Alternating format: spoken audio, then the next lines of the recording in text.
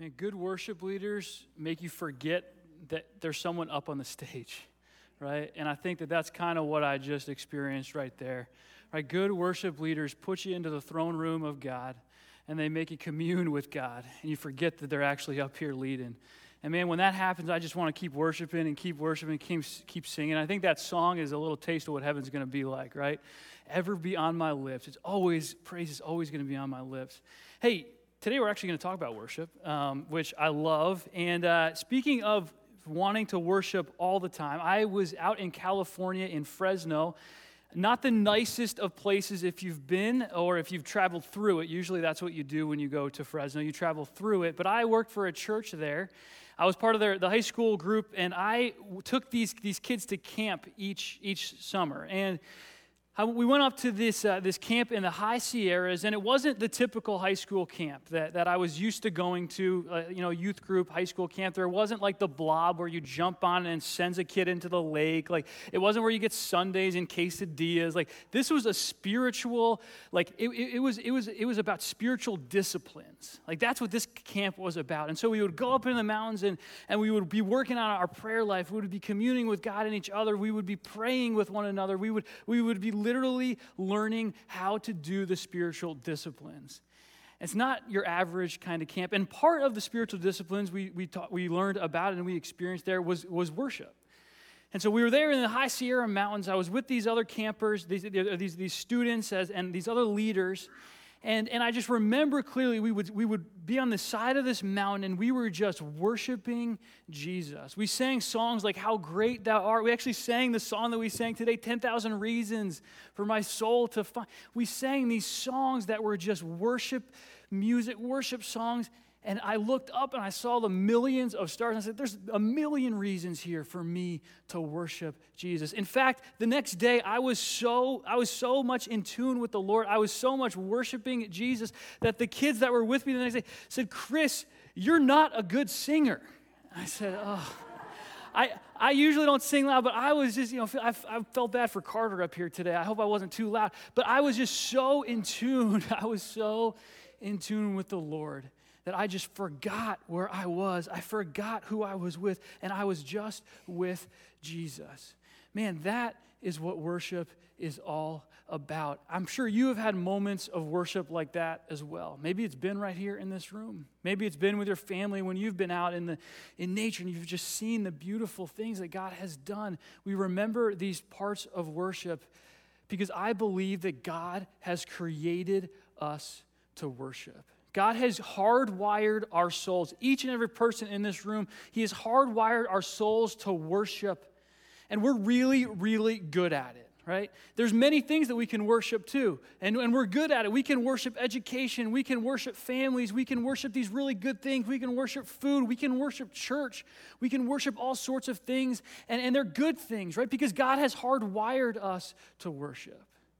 But God has also hardwired us to only be satisfied in Christ, right? We can worship a lot of things, and we do worship a lot of things, but ultimately our souls that God gave us, that He created and He put in us, will only be satisfied in Jesus.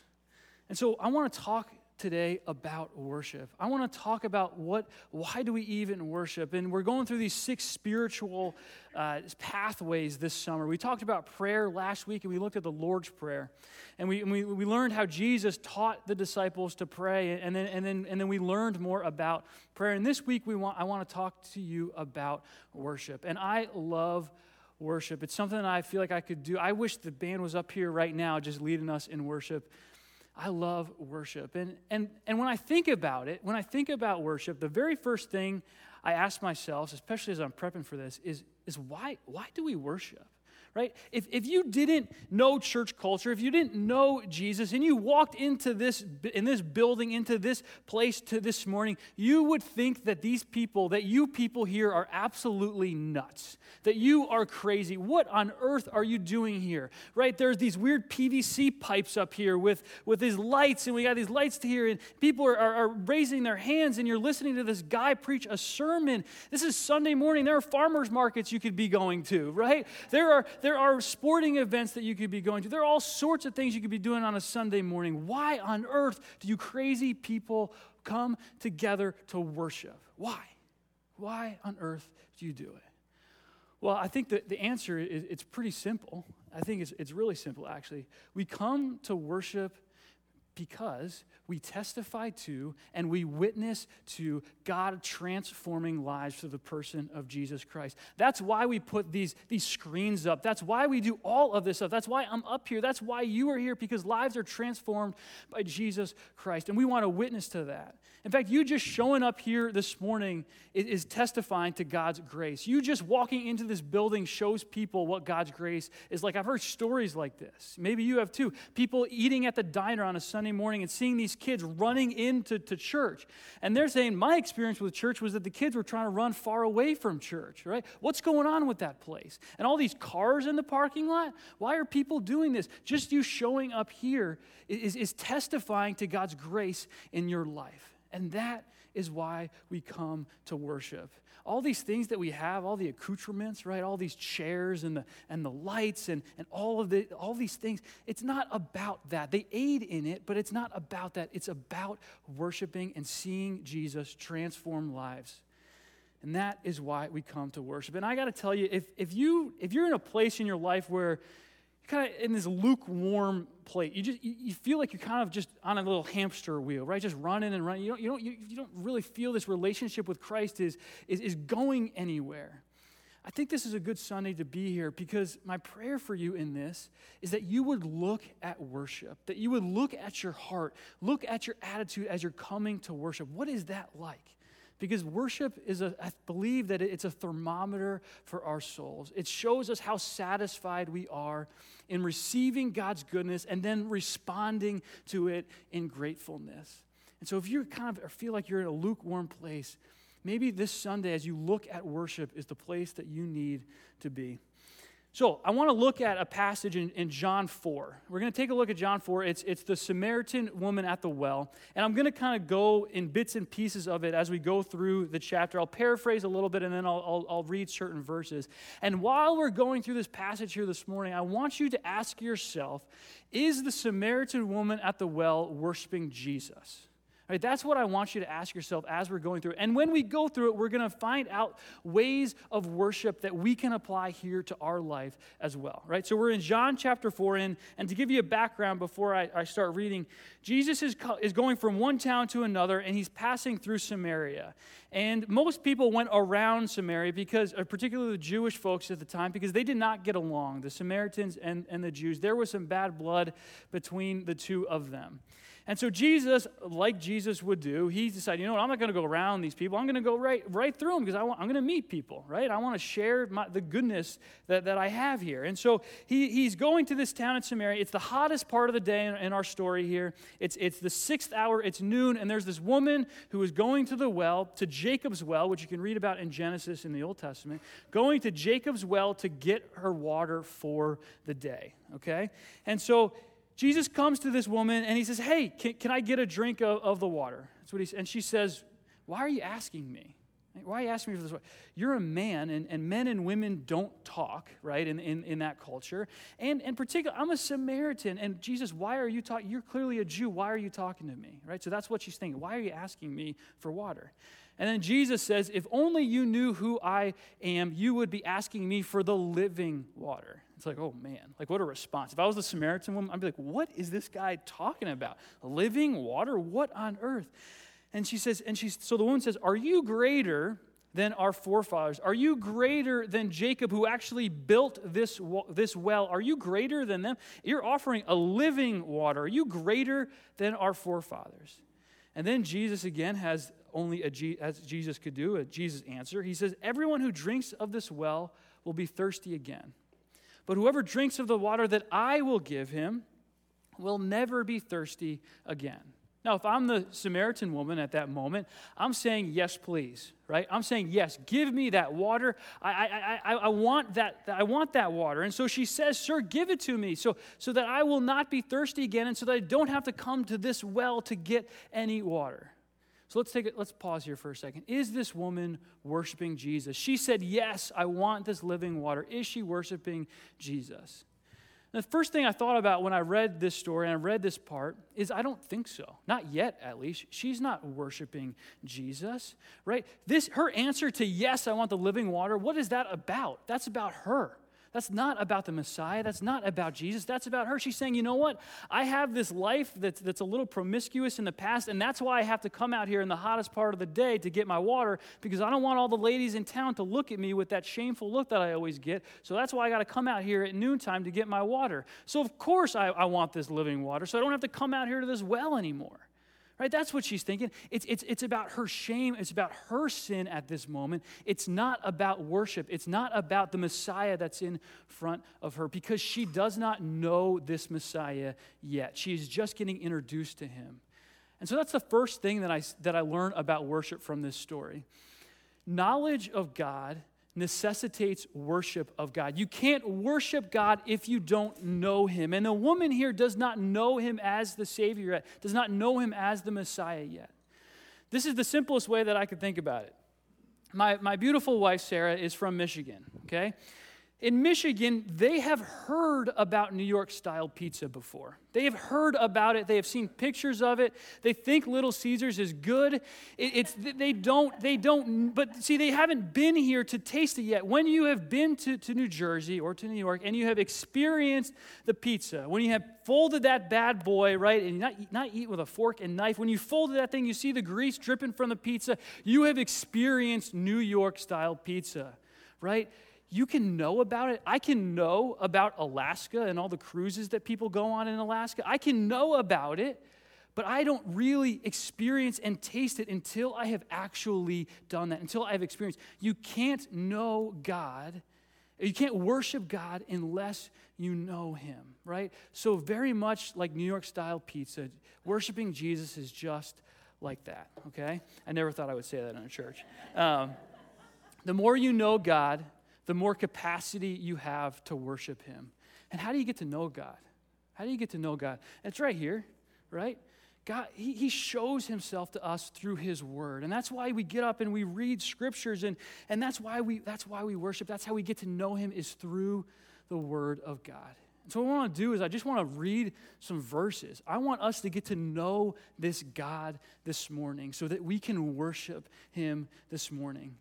So we worship a God who is powerful and who is infinite. Psalm 147:5 says, "Great is our Lord and abundant in power. His understanding is beyond measure." We worship a God that never changes. Hebrews 13:8, Jesus Christ is the same yesterday, today, and forever. We worship a God who is self-sufficient. He doesn't need us, as Jen opened up the service here this morning with. He doesn't need us to worship. If you think God needs your worship, then you got the roles reversed. I'm sorry. He doesn't need our worship. He is self-sufficient. He rather desires us to worship. And it says, Exodus 3:14, I am who I am. There's nothing else that defines me. I am who I am is what God says. We worship a God who makes himself known to us.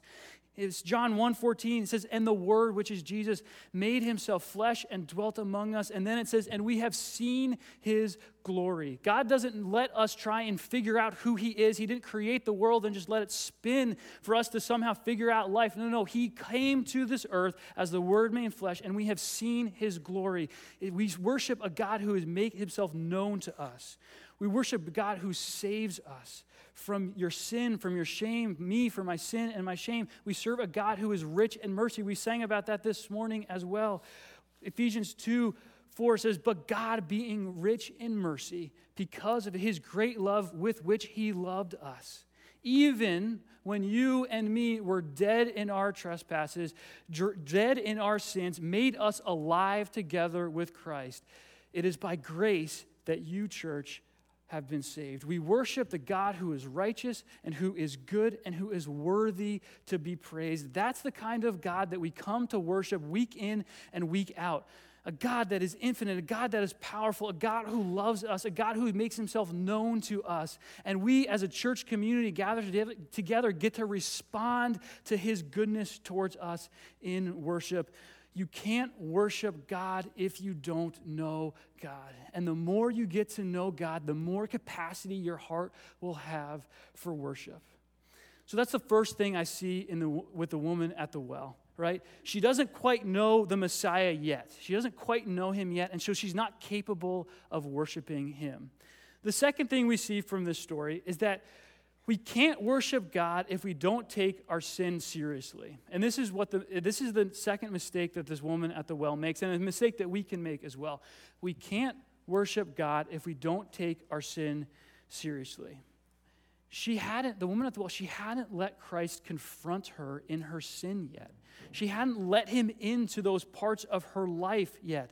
And so how does this happen? Jesus tells her in the story, hey, can you go get your husband for me? Go get your husband for me? And she's like, I don't have one. I don't have a husband. And he's like, yeah, you don't. You don't. You've had 5 husbands, and the guy you're with right now that you're living with, he's not your husband. Right? So right here, Jesus is helping her confront her sin and her shame.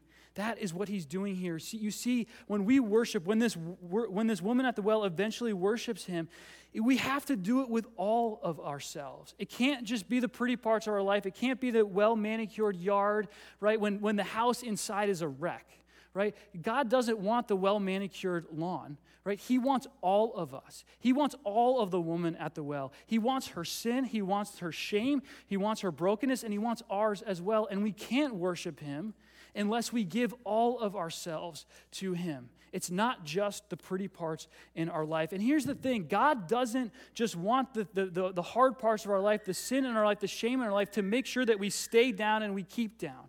To say, you're not worthy of my love. He doesn't do it to do that. Right? He wants all of that stuff. He wants all of our sin because he knows that there's forgiveness in the blood of Christ. He knows that there's a rich and abundant life in Christ. There's a life in obedience of following after Jesus that is so much more full than a life that's lived in sin. And so he wants our sin so that he can lift us up, not to keep us down. And so when we come to worship Jesus, we need to bring all of ourselves to him.